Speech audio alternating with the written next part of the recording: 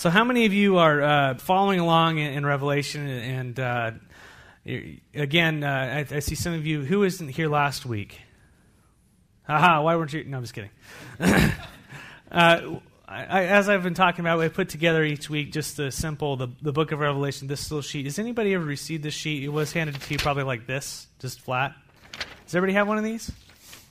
This will really help you out as we go through things. In review of what we've been talking about, the book of Revelation, Marcus and I were talking, I think last week, and he mentioned, this is the hardest book of the Bible, and I was going, well, maybe Genesis. No, it is the hardest book of the Bible. It's most of the Bible is that word perspicuitous. It means that everybody can understand it. Why they chose a word like that to say it in theology, I have no idea. But it's something that we can all understand. You read John and Jesus says something, and it's like, oh, that's what he means. And if he if he's being, kind of hidden in his words, a few verses later, Jesus is going to turn around and he's going to tell the disciples exactly what he meant, right? And one of the wonderful things about the Scriptures usually define the Scriptures. You can, if you don't know where something is in there, you can go some another place and find out what it means. It's awesome. And so, but Revelation, it's hard. Like we talked about, there's a lot of sevens in there. There's a lot of these crazy things. And obviously, there's different thoughts throughout Christianity, even in different fringes of the faith. People go crazy, on this book. And one of the things I've noticed is that it's one of the least preached books in the Bible. Everybody stays away from it. Or, they want to talk about family and marriage and all these things. And I think that's great because it definitely applies to us, right? But when Jesus, he addressed the churches, what did he want to say? Check out these first letters here. He's writing that actually we're going through in Revelation. So we're in a great book. It's going to speak to us as a church, as people. We're going to see a little bit of church history in there. And the Lord, hopefully, our hearts will be open to what he's saying to us, and we'll change to what he wants, because it's what's best for us, and what's required of us. Amen? And so as we look at Revelation was given to who? To whom? Grammar. Jesus Christ. The revelation to Jesus Christ to reveal Jesus Christ. It's the revelation of Jesus Christ. It's not the revelations, it's the revelation of Jesus Christ. Although there are many visions, it is one. It is the unveiling of Jesus Christ. It reveals Jesus. And there's a promise right here in your outlines. There's a promise. The book of promises promises a blessing to us, to those who read it and who apply it to our lives. You're going to be blessed. Who wants to be blessed? Man, I don't want to be cursed. I want to be blessed. I want to be like, hey, pour it on, God. I need all you have. Well, as we read through this, you're going to be blessed. That's what he promises here. And what's really cool about Revelation is however confusing it looks, it gives its own outline. It's the only book I know that gives its own outline right there in verse 19. In verse 19, I have it all right here for you. The outline of Revelation, the outline's found. It says, write therefore what you have seen, what is now, and what will take place later. Pretty easy, 3 parts, right? And so the first part is what you have seen, and that was chapter 1 of Revelation. And what was in chapter 1 of Revelation? A vision of Christ. And 7 attributes of Christ. Just talks about 7 different things of Christ, right? We've already been through that. Now, what's the second section? What is now? So, the angel, Jesus told the angel to tell John to write these things. And so he's told to write what you've seen and what is happening now. And so this section, this middle section, what is happening now, is where we are in our studies. Chapters 2 and 3 of the book of Revelation. And to me, I think it's the most pertinent to us. It's going to apply to us because it's talking to the churches. What is now? The church. The church age. Now, so we're going to spend, like I said, one week in each of these letters. We're in, there's 7 total letters to the churches. Believe it or not, the number 7 pops up again. And we're in the 3rd letter this week to Pergamum, to the churches, the 3rd letter of Jesus to the churches. And so after that will be, beginning in chapter 4, will be the 3rd section, the 3rd division of the book. And that will what take place later. That's when you get into all the crazy stuff falling from the sky and comets coming and all the Antichrist and all this great stuff, right?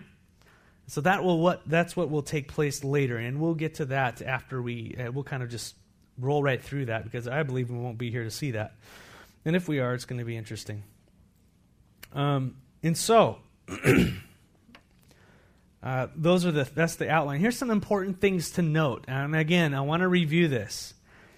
As we read the letters, each of the letters, how many letters are there? 7, right? 7 to 7 different churches. There's an outline to each letter, and I put it right here in your paper, the outline. I know it says outline of Revelation, but there's also the structure of Jesus' letter to the 7 churches. That's what you should look at. And each of these things, in general, make up the letter. So Jesus is going to start out with the name of a church, right? He's going to say, and this is significant. The first thing he's going to say is the name of the church, because usually the name of the church, what the meaning of that name is, has something to do with what they're going through. Ephesus, meaning the desired one, the beloved one. Well, what was their problem that Jesus was trying to address? They left their first love. They left the Lord. And so he's trying to talk to them. So the first thing is obviously the name of the church. And then an attribute of Christ from the first chapter. Jesus said, I'm the one who has a crazy sword coming out of my mouth and all this stuff. Well, this can be referenced. One of those attributes is going to be referenced in each of these letters. And again, what Jesus is revealing himself to the church, because he wants them to know something about who he is relates to who they are and what they're going through. So to Smyrna, the church we read about last week, remember their name means death. Kind of implies death, and they were under persecution. It was the persecuted church. And God wanted to talk to them. He wanted them to know, I was the one who was dead and is alive. So Jesus was encouraging them, saying, hey, the persecution you're going through, I've been through. So listen to me. And so the Lord gives one of these attributes of himself to each of the churches. Now this week, it's going to be, hey, I'm the one with the sword, and I'm going to come knock your teeth in if you don't, straighten up, pretty much. So we want to look at each one of these as they come. So the third aspect is a commendation, what they did well. Hey, I know your works, the good things you're doing. This is great. Good job. And he commends them. Most of the churches, some of the churches don't have a commendation. Now, the next thing he goes, but I have this against you, a concern. Most of the churches have a concern that he goes over, something that they need to change, something that isn't right. Some of the churches, they don't have anything. If you notice Smyrna last week, the persecuted church, he didn't have anything he wanted to correct in them. The only thing he told them was to hold fast. You guys are getting beat up. You're going to be slaughtered. Hold on to me. That's the only thing I want you to do until the end, is just hold on to me. Pretty cool, huh? Some of you guys need to hear that this morning. Some of you gals need to hear that this morning. Hold on. It's not any other burden I want you to have except for to hold on to me. Now, some of you turkeys need to repent, right? And so he's going to get to us types later, right? So the concern, then he gives an exhortation, what you need to do to fix it. Remember the first letter to Ephesus. What did he tell them to do? 3 things. 3 R's. Remember them? They left their first love, and so he told them, therefore what? Repent. Oh, you always put repent first. It's remember. Remember. Got to remember first. Remember where you have fallen from. Look back. Remember where you were. Repent means to turn away from that, to change your mind and to turn towards God. And then redo. Start doing the right actions. Do the first things. And so those 3 R's he told them. So those are the exhortation he gives to some of the churches. He'll have different exhortations for different churches. Then he gives a promise to the overcomer. To he who overcomes, I will give the promise. I'll give you be able to eat of the fruit of the tree of life, which is in the paradise with God. And so he'll give them these interesting mystical type of promises that are really neat. And then he has a closing phrase. He who has an ear, let him hear what the Spirit says to the churches. Again, I'm repeating these things because I think it's important for us to know that God's put a structure in there on purpose. And if we go by it and if we look at it, we're going to be blessed.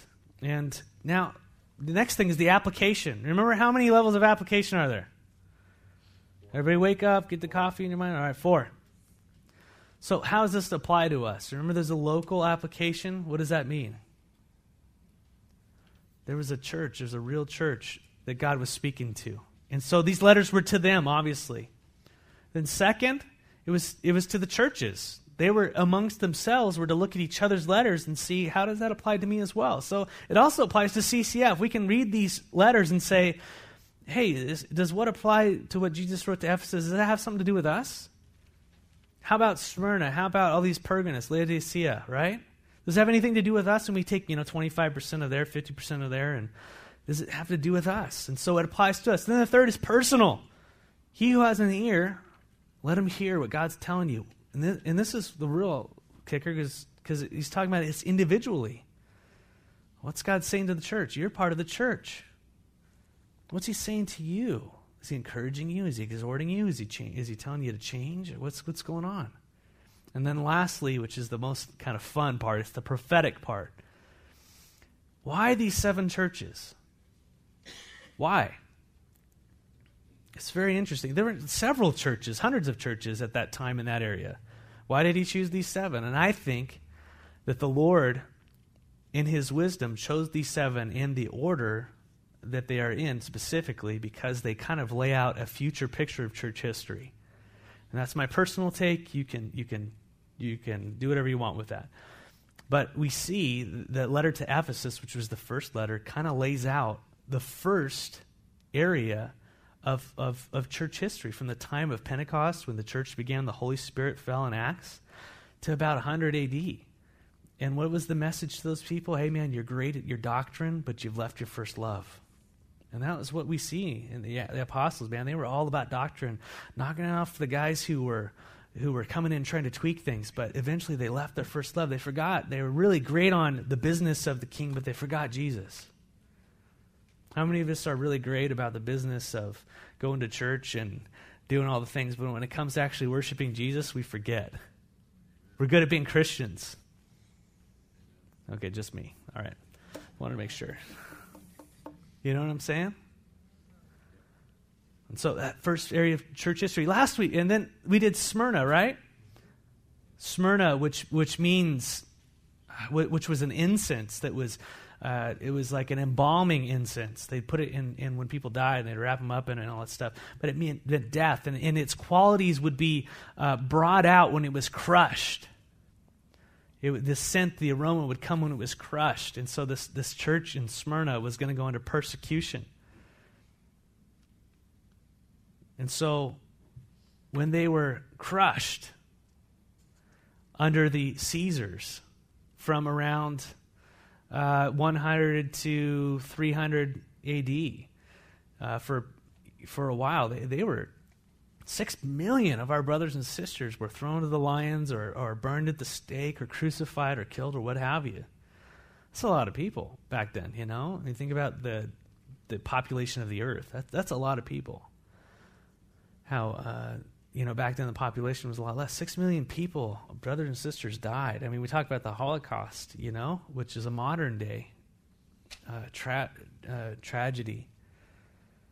And just an obviously total evil. But think about then when you had Nero, who would line his streets with Christians and douse them in oil and light them and use them as lamps. And he'd ride around naked fiddling, I mean, dug out of his mind. Total persecution of the church. And Jesus spoke to that church. So you have the persecuted church. And I recommend Fox's Book of Martyrs, and we'll get into that again in just a few minutes. And so this week we'll kind of go into another section of church history. I wrote it down for you. And so there's that prophetic application of what we're going through. So as you're reading, and as I'm going through each of the churches, I might emphasize one of these applications more than another as I feel like the Lord's leading us. For this week, I think the historical aspect is important to us, as we look at this section of church history. But anyways, so that's a quick review of what we're going through. Again, I put words and terms on there that will be applicable to today. And again, another thing I wanted to bring out to you. I know that this is a hard book, and some of the things I'm saying might go over your head. And again, I've had to study because they have all gone over my head, right? And when you're down in it, you really know something, and then you start speaking to, like, say, someone who hasn't even been, any of you a professional in a certain industry. Now, and when you hire someone on, do you start talking, what kind of jargon do you talk, right? It's like we all have a learning curve with language and all that stuff. So if there's something I'm saying you don't understand, ask me. Ask me. That's what I'm here for. Ask me because if I'm not communicating to you, if you're not understanding, if it's not hitting your heart, I'm missing the mark. And there's the part of the disciples when they come and they went and asked Jesus. Not that I'm Jesus. I'm asking the Lord. I'm asking other people all the time what things mean. But there's that relationship. We should be asking one another, what does that mean? What does he say here when that happens? Not that I'm the final authority on anything, but we should be like those Bereans. As you hear the word of God, kind of going back to it and saying, is that really true? Is that seeing if it was so? And they would search the scriptures and say, oh yeah, that does make sense. Or, you know what? It's probably not. It's probably this. And so be a people who ask questions. Grow in your faith. Jesus, he would often say things to his disciples and they go, what? And then when they were alone, when they spent time alone with them, what would he do?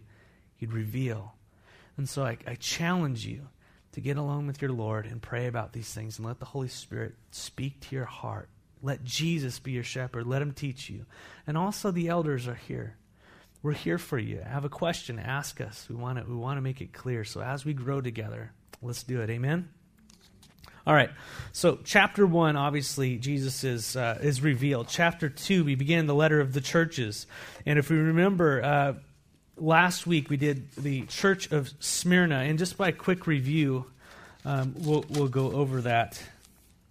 To the angel of the church of Smyrna write, these are the words of him who is the first and the last. So we're in verse 8.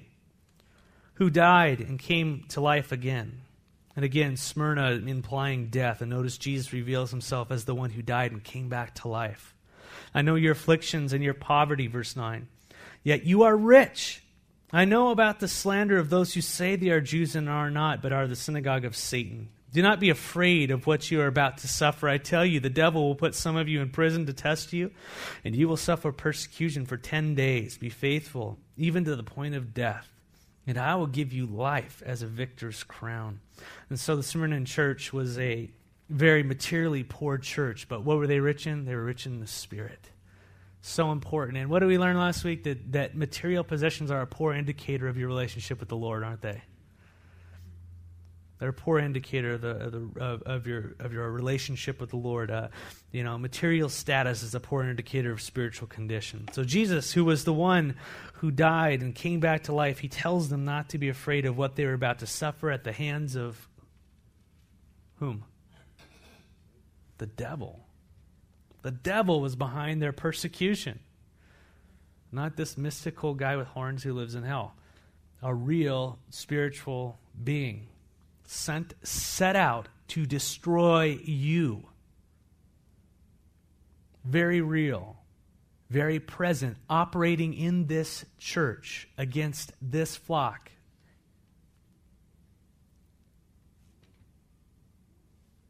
He was out to kill these people. And that's what he's here to do today to you. In any way he can, and we'll get into that. But notice the Lord addresses the devil. The devil used persecution to try to thwart the church. He tried to persecute the church through death and torment and all these things, but it failed. It failed. I love one of the early church fathers, Tertullian. He coined a phrase saying, the blood of the martyrs is the seed of the church. The blood of the martyrs is the seed of the church. You kill us, but it's only going to make us spread. It's amazing. Just like Jesus died. Remember, unless a grain of wheat falls into the ground, it can't grow. So the death of the martyrs really helped the church grow there. And they were under the persecution. The church, they grew. They were very poor, but they were spiritually rich. But Satan would not change. But Satan, you found he changed his tactics soon in history. He changed his tactics. Instead of a full-on frontal assault we're going to see that he changed his ways as he addresses the church of Pergamum. So verse 11, whoever has ears, let them hear what the Spirit says to the churches. The one who is victorious will not be hurt at all by the second death. And that's where we left off last week. Remember the second death. What in the world is the second death? The one who is victorious will not be hurt by the second death. There's a saying that sums up a theological viewpoint. And if you are born once, you die twice. If you're born twice, you die once. Now, if you're dyslexic like me, that's very hard to say, so I wrote it down. If you are born once, you die twice. If you're born twice, you die once. Skipping ahead to Revelation chapter 20, verse 14, it defines what the second death means. It's very important when Jesus talks about death. You kind of want to zero in on that. It says, Revelation chapter 20, verse 14. You can always write these down in your notes section on the back of your bulletin. It says, Then death and Hades were thrown into the lake of fire. The lake of fire is the second death. See how the Bible just defines itself? It's wonderful. You don't have to pretend of what it is. It says right there what the second death is. The second death is the lake of fire. What in the world is the lake of fire? It's the place where death in Hades or hell gets thrown into. Hell, the temporary holding tank for all those who are rebellious. Satan, his enemies, the Antichrist can be thrown into hell, right? And then hell and death, this whole place gets thrown into the lake of fire. The permanent deal. We'll get there, don't worry. But that's serious. No, Tim's all, I hope not. No, we won't get there. We just, right, yeah, exactly. Well, our hope is, yeah, right. So what does that mean? Who's going to be in that lake of fire? Those who weren't victorious. And we read about them in chapter 21, verse 8. Christ further defines it in Revelation 21, verse 8. It says, but the cowardly, that word cowardly means fearful. Fear is the opposite of what? Faith. It says, but the cowardly, the unbelieving, the vile, the murderers, the sexually immoral, those who practice magic arts. And that's interesting, that word magic arts means sorcery. That word sorcery, its root is in pharmakeia, which is where we get the word for pharmacy, which is what? Hello. Wow. You know, there's a connection between the spiritual realm and certain narcotics and all this type of things. There's a spiritual connection. You cannot deny it. I've talked about Chief Shoefoot and all these different people that shamans, they snort drugs to communicate with the spirit realm. And they do. And so, be warned. Right here, sexually immoral, those who practice magic arts, the idolaters, and all liars. Their place will be in the fiery lake of burning sulfur. This is the second death. And so the one who's victorious is not going to be hurt at all by the second death. So if you are born once, you die twice. That's unfortunate. But if you are born twice, you die once. So if you're born once, you're going to experience the second death. You're going to experience the second death. But if you are born again, if you're born twice, it's not going to touch you. Jesus tasted that for you. Praise the Lord, amen. For God so loved the world that he sent his only Son, that whoever believes, puts his faith in him, shall not perish, shall not be chucked into that thing, but shall have everlasting life. Amen. That is our hope. Who is our victor? How are we victorious? Jesus. Jesus, that is it. So just a quick point, our brothers and sisters could easily have avoided being torn apart by lions in that second and third century church. They could have easily been avoided this persecution if they just simply walk up to the local idol that was made to, or altar that was given to Caesar, and put a pinch of incense in it. The thing was that Caesar is Lord. Caesar is master. You can worship whoever you want, just as long as you worship Caesar, number one. They give you a little certificate, and that was like you go your way and put it on your wall or frame it, whatever. I'm good for the year. Now I'm going to go worship God. All they had to do was take a little pinch of incense, throw it in the fire. And they avoided all that. 6 million of our brothers and sisters said, I can't. Because there's only one Lord.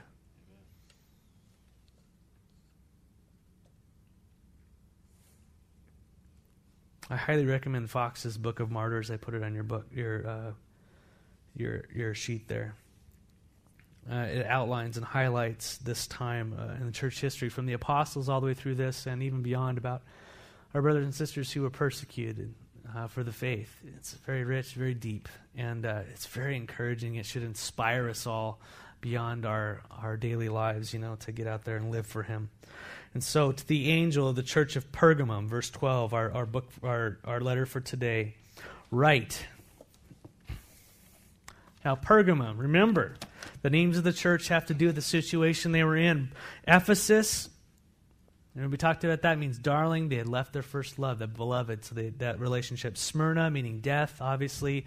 They were persecuted. Now we have Pergamum, which means per is the suffix, and it's in your sheet there, means mixed or objectionable, and gamos, meaning marriage, as in polygamy. It's married to many, so monogamy, married to one. That's a little definition there. So it means mixed marriage. The church has a mixed marriage, an objectionable marriage. A marriage that isn't right. And so that's a very interesting, address that the church is in there. Jesus, I think by the Holy Spirit, is addressing these things for us today. Very important as we look at the prophetic application. Remember those 4 things of application? The local one to the churches, then personal, but then that world, the history timeline. The first one was Ephesus, and then Smyrna. Ephesus was the apostolic church. Smyrna was that second group, the persecuted church, which is right around 400 up until 300 AD. But now we're in this 300 to 600 block of church history. And so, because we will see what Satan could not do through persecution, he accomplished through compromise. Satan's going to come at you straight on and try to smack you upside the head. He's going to attack you full on frontal. But you know what? If that doesn't work, what's he going to do? He's going to get you to compromise. He knows you. He's studying you. And we'll go through that in just a second here. But these are the words of Him who has the sharp, double-edged sword. Jesus addresses Himself as the one with the sharp, I'm the guy with the big sword. Pay attention. What is the sword in the Word of God? Now, obviously in Revelation, we don't have it, but you can't. If you're just reading Revelation, you go, okay, what's the sword? But if you know a little bit of Scripture, we know from last week, what is the sword? The Word of God. The double-edged sword. If you remember, in Hebrews and in Timothy and all these other places. A very interesting tool. I want you to circle this in the little pamphlet I've given you. On the bottom left-hand side, I believe it is, it says recommended resources. BlueLetterBible.com. Anybody use the internet? When you're studying the Bible, this is a really great resource. If I need something, I'll go there and grab it. But Blue Letter Bible, it just has an online concordance. And a concordance is how many of you know what a concordance is? Okay, a few of you. If you don't, it's okay. It's basically if you need to know a word in your Bible and you want to know everywhere where it is, you go to a concordance to find it. And so if you were looking at the word double-edged sword, you look at double-edged sword in the concordance, you'd find it, and they'd give you all the verses in the Bible where that phrase is. And so what's really cool about this website is you go there and you just type in double-edged sword under word or phrase, and it pops up all the verses that were there. So you could actually find out what in the world a double-edged sword was or how it refers to. And in this sense, it's talking about the Word of God, and you'll see that in other verses like Hebrews and such. And Hebrews talks about it penetrates even to the dividing of the soul and the spirit, to the joints and the marrow, and it judges the thoughts and the attitudes of the heart. The Word of God cuts right through the junk. Anybody? Need that? How many of you really know what's going on in your own heart, your own life? And as we'll talk about in a few minutes, How many of you know how we're supposed to worship God? How many of you know what's acceptable? How many of you know what's pleasing to the Lord? How are we supposed to walk in God? How are we supposed to relate to one another? Who am I supposed to marry? How am I supposed to... Boom. It's going to cut right to it. It's going to give you guidelines, principles, show you what's going on. Yeah, there's the element of the Spirit and wisdom in addition to that. But I'm saying when it comes down to it, it's the Word. We all fall back upon it. It cuts us. It cuts us asunder, so to speak. So Jesus reveals himself as the one with the sword, so he means business. I know where you live, verse 13, where Satan has his throne. Whoa, is that literal? Is that literal? Well, it very well could be. If we read in Daniel chapter 10 about the principalities and other places, I don't have time, but Satan is limited. He's not omnipresent. He isn't everywhere at once like the Lord can be. He's limited. His beings are limited. They have principalities, they have dominions, they have thrones. There's people, there's demons that, like, for example, the prince of Persia in Daniel chapter 10. There was a locality. And so very well it could be that this is where Satan was hanging out in those days. But we know through Job and through other circumstances that Satan is localized. He can't go wherever he wants. He's roaming to and fro throughout the earth. And so... it very well could be. It could also be Satan's throne is the earth. Obviously, this is his dominion, the prince and the power of the air. This is his world. Remember when he tempted Jesus? What did he say to Jesus? Bow down and worship me, and I will give you what? All the kingdoms of the world. I'll give you it all. And Jesus did not argue with him. Why did Jesus not argue with him? Because it was true. It was his to give. Man forfeited it. Satan took it. And Jesus died on the cross to take that title deed back, and he's going to come back and get that thing. He's going to get us. Amen? But it isn't done yet. But until then, it's his. This world, its systems are all messed up, and it's his. Nevertheless, Jesus says, I know where you live, where Satan has its throne. And it's the same with us today. The church is in the world where Satan has its throne. Yet you remain true to my name. You did not renounce your faith in me, not even the days of Antipas, my faithful witness, who was put to death in your city, where Satan lives, again. Now, the commendation. He's saying this is what's good. This is what you guys did good. You were true to my name. You guys remember the third commandment? Do not take the Lord your God, his name in vain, right? I will surely hold you, not hold you guiltless if you blow it. What do we think that means? Not to say God's name badly? Or do you think there's a little bit more to it? When he talks about his name, what does that mean? All that he represents, all that he is. You're his creation, you represent. I'm not going to, you don't mess with the family name. You don't bring, disreproach upon Jesus. Don't take my name in vain. Don't live like a heathen. I bought you. You're mine. It's not just about the words of our mouth. That shows what? Jesus talks about the heart. So taking his name in vain is a lifestyle that lives contradictory to the cross. And so we think that just by not saying GD that we're cool. When in actuality, it's deeper than that. It's our lives. Do we take the name of the Lord in vain? And he's saying, you've kept my name. You've held fast through trials in the days of Antipas. Now, he's not talking about the king Antipas, but he's just talking about his faithful servant Antipas. It's probably a real person. Antipas means against all. So against all odds, this guy was just for God, against all. No matter what, he was focused on the Lord. Might be a play on words, might be a real person, I don't know. But no matter what I still am for the Lord. No matter what happens, I'm his. I'm living for him. He's it. I might fall, all these types of things, but he's it. He's my all in all. You remain true to my name. You did not renounce your faith in me, even under persecution. Remember, they were persecuted. If you just put a pinch of incense, you're good to go. Everything's good. But they wouldn't do it. They wouldn't bow, not even in the days of Antipas. Oedipus, the early church fathers said that he was a guy who, again, a man who was faithful to the Lord in Pergamum and was locked in an iron bull, and it was heated until he died. One of those great ways that people died back then. It was just heated and heated and heated, and he baked inside and he died. No, not going to recant. This world is not my home. I love him more than I love this. And so he kept his name even under persecution. Nevertheless, I have a few things against you. There are some of you who hold to the teachings of Balaam, who taught Balak to entice the Israelites to sin, so that they ate food sacrificed to idols and committed sexual immorality. What does this mean, the doctrine of Balaam, the teachings of Balaam?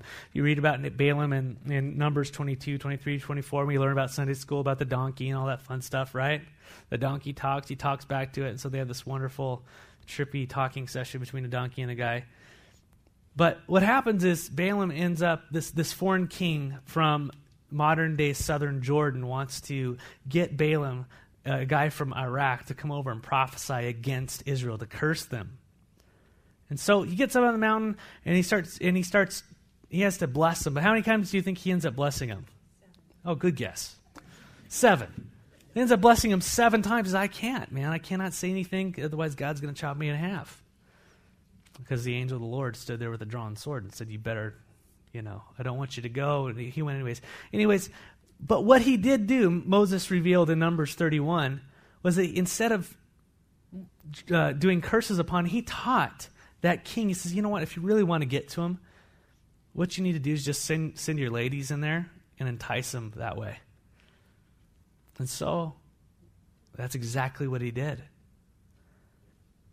Instead of a full-on frontal assault through the army and all that stuff, he just sent in the ladies, and the ladies started commingling, and they started having sexual relations.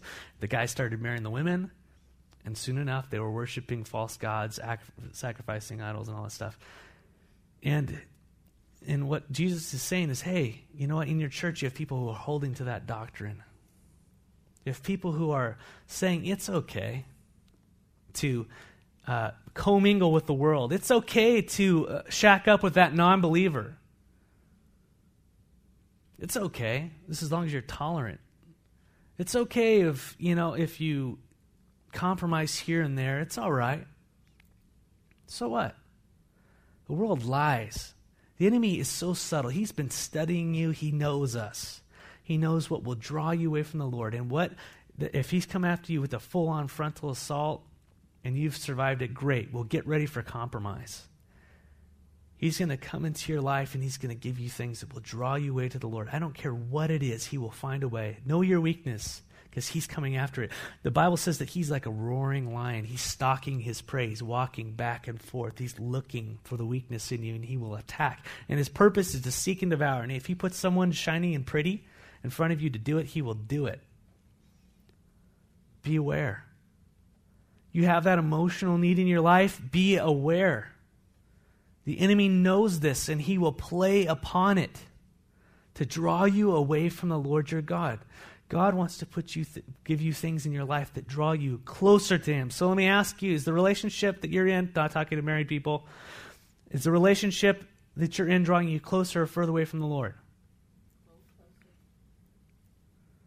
Are the relationships you're engaged in drawing you closer or further from the Lord?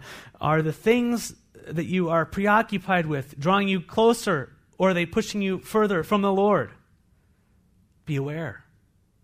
Compromise is at your door. In that church, in that century, what happened? Constantine came in. We're looking at 313. He came in and some say he converted on his deathbed. Some say he came in and was a Christian right away or whatever. But basically, he made Christianity popular. He made it to where it wasn't illegal to be a Christian. And soon enough, a couple emperors later, it became the state religion. And then you had Christians in politics, you had Christians in the church, and the churches were filled with people who you couldn't tell who was a Christian and who wasn't a Christian. And because it was still a secular society and there were Romans and all these things, they decided, okay, well, let's make Sunday the day of worship. I know this is maybe where our brothers, the SDAs, have it right, all right? Who cares? We worship God every day. If we choose today, then we do. Amen? But there's a real history of the church compromising. Babylonian traditions, the groups that worship the sun on Sunday. And so the slaves got a day off and all these things. And then all of a sudden these traditions of the Babylonians and this pagan worship and this pagan society got adopted by the church. We're about to go into one right now. Christmas. The winter solstice. Now this isn't Tanakh. I think Jesus could be in any season, right? We lift up Christ no matter what. But the winter solstice, if you think about it, that's when they worshipped, the gods and all these types of things. And there was a special little guy named Tammuz who was an infant child that they worshipped, who died, but rose again on the 25th. And to celebrate, in his death, they burned a Yule log. But the next day, they had a trimmed tree there to celebrate life and another Yule log that wasn't burned. And so the church, they decided, we'll just take this and we'll Christianize it. Make it about Jesus. And now we're all upset because they're taking Christ out of Christmas. When it never was in the beginning. Jesus wasn't born in winter. There's so many things. Easter, Ashtaroth, the worship of another guy. It had to do with fertility. Lent. There's so much that the church compromised in, and the world became a part of it. It kind of gets you thinking, huh? You guys are feeling a little bit nervous? Let's sing some Christmas songs. Got Christmas trees in here, right? Now, how do we as Christians live with it? I don't care what season it is. I'm going to worship the Lord Jesus Christ. And if this tree means to me that Jesus is alive and is risen and the presents are his gift and I can allegorize it, okay. You know what I'm saying? Bring Jesus into every single circumstances. But know the truth. Jesus is saying, how do you know what's mine or not? Right here. Celebrate Christmas. Devote a whole month to it. It's not in there. But we can take the opportunity to remember that Jesus came and he was an infant and he became a person. Right? He put God with meat on him. Incarnate. He came and he bore our sufferings. He was made a little lower than the angels and all these fantastic things we get to focus on that encourage our faith. But you see, the church, they had started taking these foreign things and they started actually worshiping these other gods. See, that's the thing. They started worshiping these other gods. That's the differentiator between us. We have customs and traditions and culture, but when we take it a step further and we actually worship these other things, we've got trouble. Right? So we got to be careful. Nevertheless, I have a few things against you. Let's just finish it right now. He talks about the doctrine of Balaam, and then he also talks about the church of Pergamum means a mixed marriage, an objectionable marriage, and it's a picture of that time period where the church became married to the world. And he goes off at the end here. It says, likewise, you also have those who hold to the teachings of the Nicolaitans, the priesthood. So we've got this picture of bringing all these pagan practices into the worship of the church. We've got the priesthood being set up. And then next week we'll probably talk a little bit about the Catholic Church. But don't worry if you're Catholic background. The next week we hit the Protestants, and Jesus has nothing good to say about them. So, all right.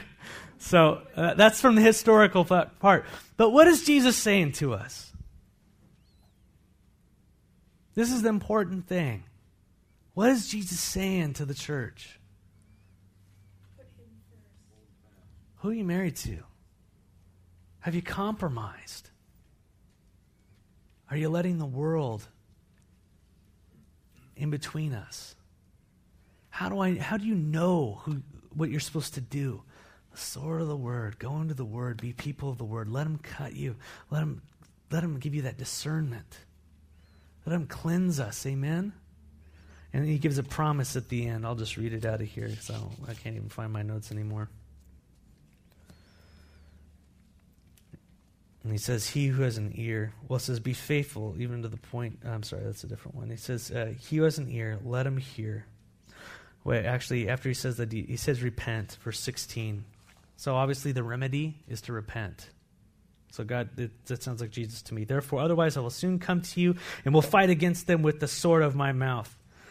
It means business. When Jesus fights with the sword of his mouth, heads roll. He who has an ear, let him hear what the Spirit says to the churches. To him who overcomes, I will give some of the hidden manna, and I will also give him a white stone with a new name written on it, the hidden manna. The hidden manna. Who's the hidden manna? It's a mystery back then. Manna means what is it? That's what they called it. But we know in John chapter 6, Jesus talks about, he says, I am the bread of life. I'm the hidden manna that comes down from heaven that feeds our souls. Jesus is I'll give you me. It's awesome. And he says, I'm also going to give you a white stone. What's the white stone? It could have been a couple different things, but the stone of acceptance. They'd give people a white stone to get into the games, the Roman games, give them some bread and get them into the door. But with your name written on it, a name only you and I know, that personal name. Jesus died for us as CCF, but he died for you. And he has a name he wants to give you. Be an overcomer. Persevere. Focus on Jesus. Listen to what the Spirit says to the church and repent. Some of you have let the world dominate you. You've let the relationships that are ungodly come into your lives. Repent. You're putting things, you're focused on TV and all these other things that are pulling you away from the Lord. I'm not trying to be legalistic, but really just focus.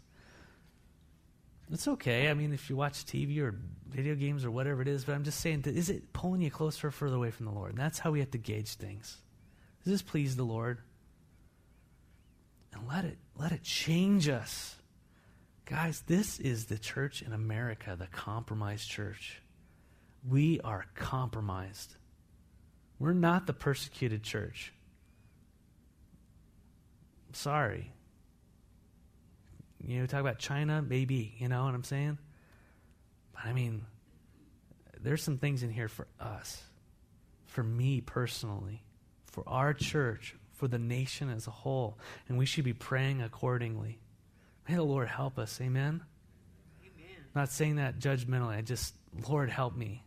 I'm an American. I need you, Lord Jesus, to change me and make me not a citizen of the United States, but a citizen of heaven. So let's pray. Father, thank you for this flock, Lord, of sheep, Lord, that we are all a part of. Thank you that you are a good shepherd and you come to us with grace and mercy.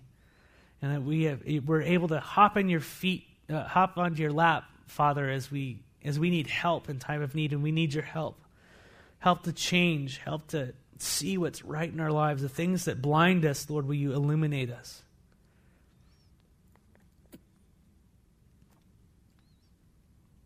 I pray for this body, Lord.